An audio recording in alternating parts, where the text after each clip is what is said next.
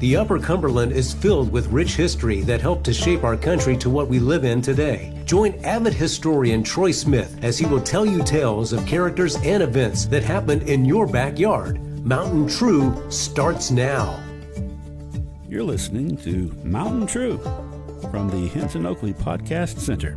Henson Oakley Family Dentistry now offering Zoom teeth whitening. West Jackson Street in Cookeville. And now, Mountain True.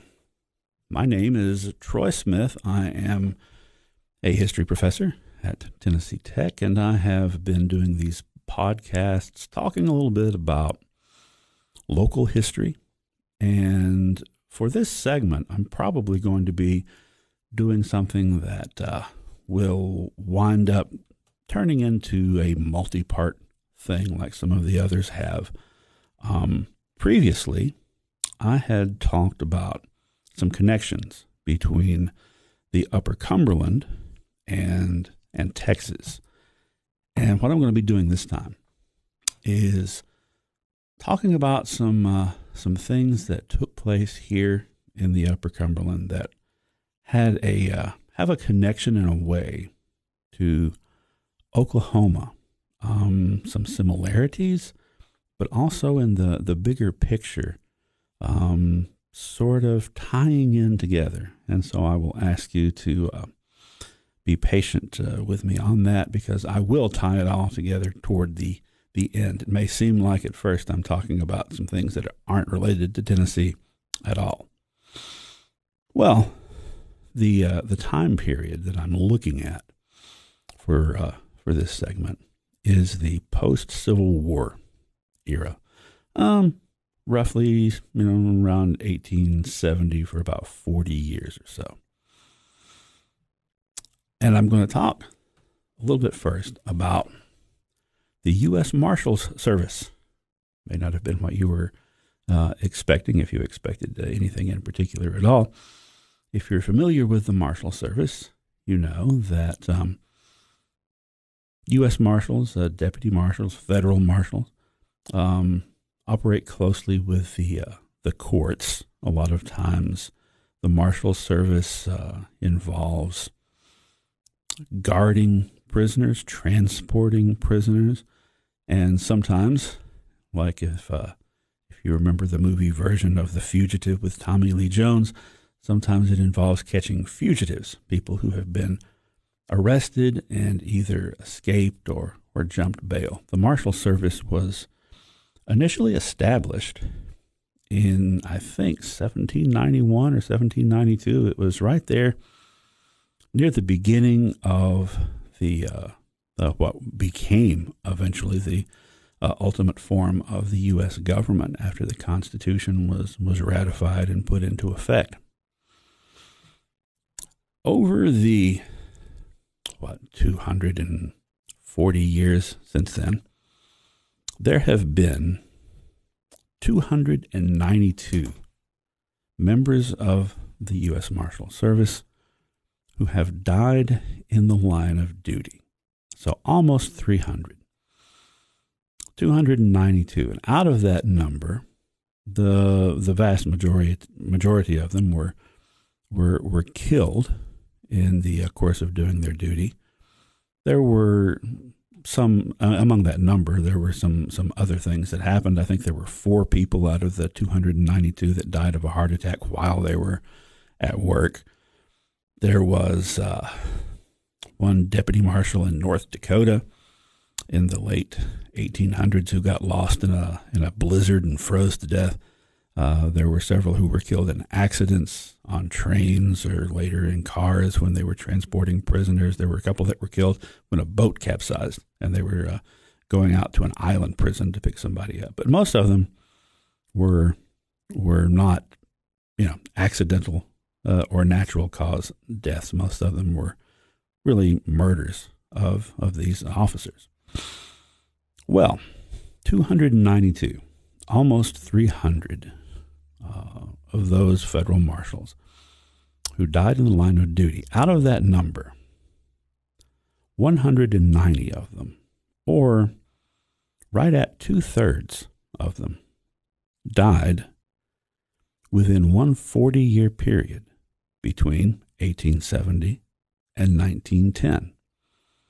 So that's kind of sobering. It's a little bit shocking when you think about it, that 2/3 of the federal marshals who died in the line of duty were within that same time frame.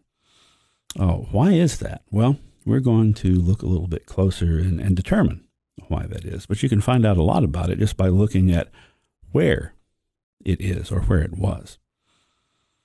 So of the 190 federal marshals who died in the line of duty in that time period, exactly half of them, 95, died in Oklahoma, which for most of that time period was divided into Indian Territory, which is the eastern half of what is now Oklahoma, and Oklahoma Territory, the western half. 1907, the two were combined when Oklahoma gained statehood.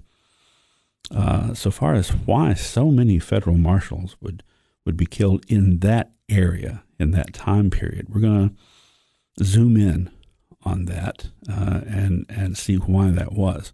But before we do, let's look at the other 95 federal marshals who died in that time period.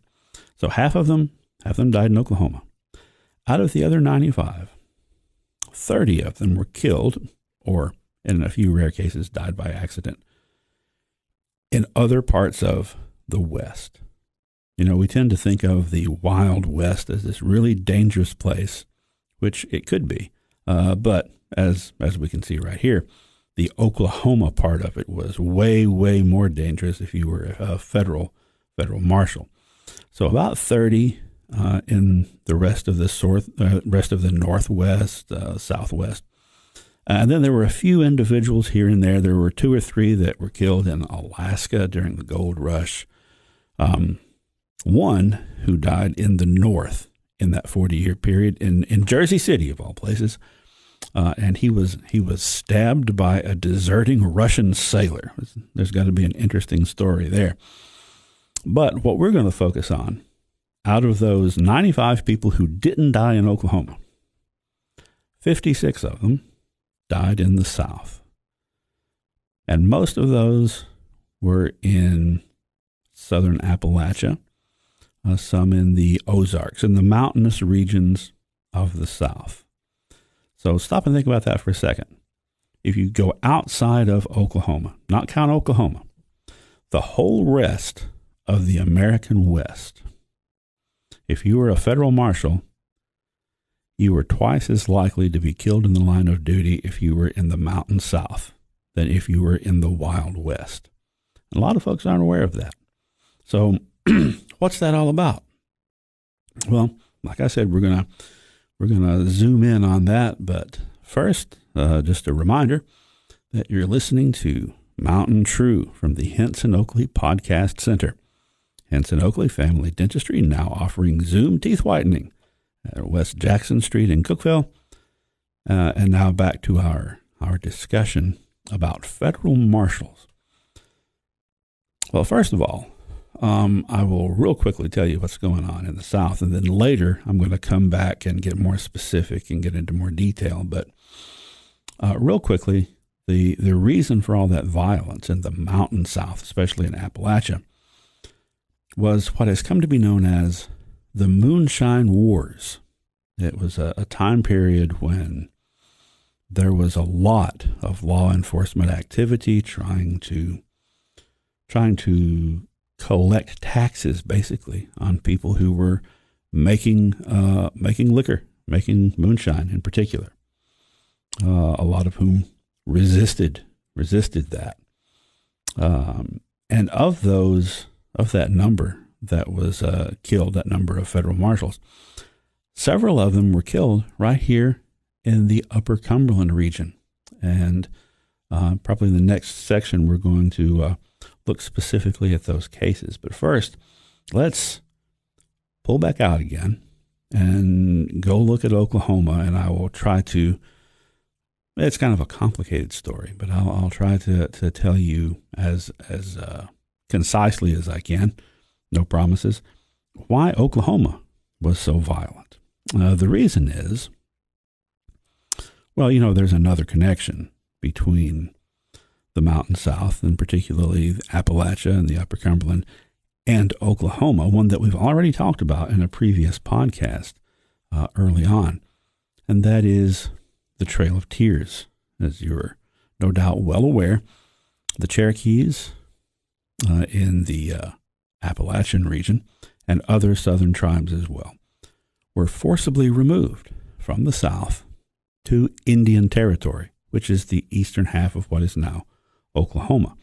So that's a connection that the two areas already shared, and that ties in to the violence that would be taking place after the Civil War.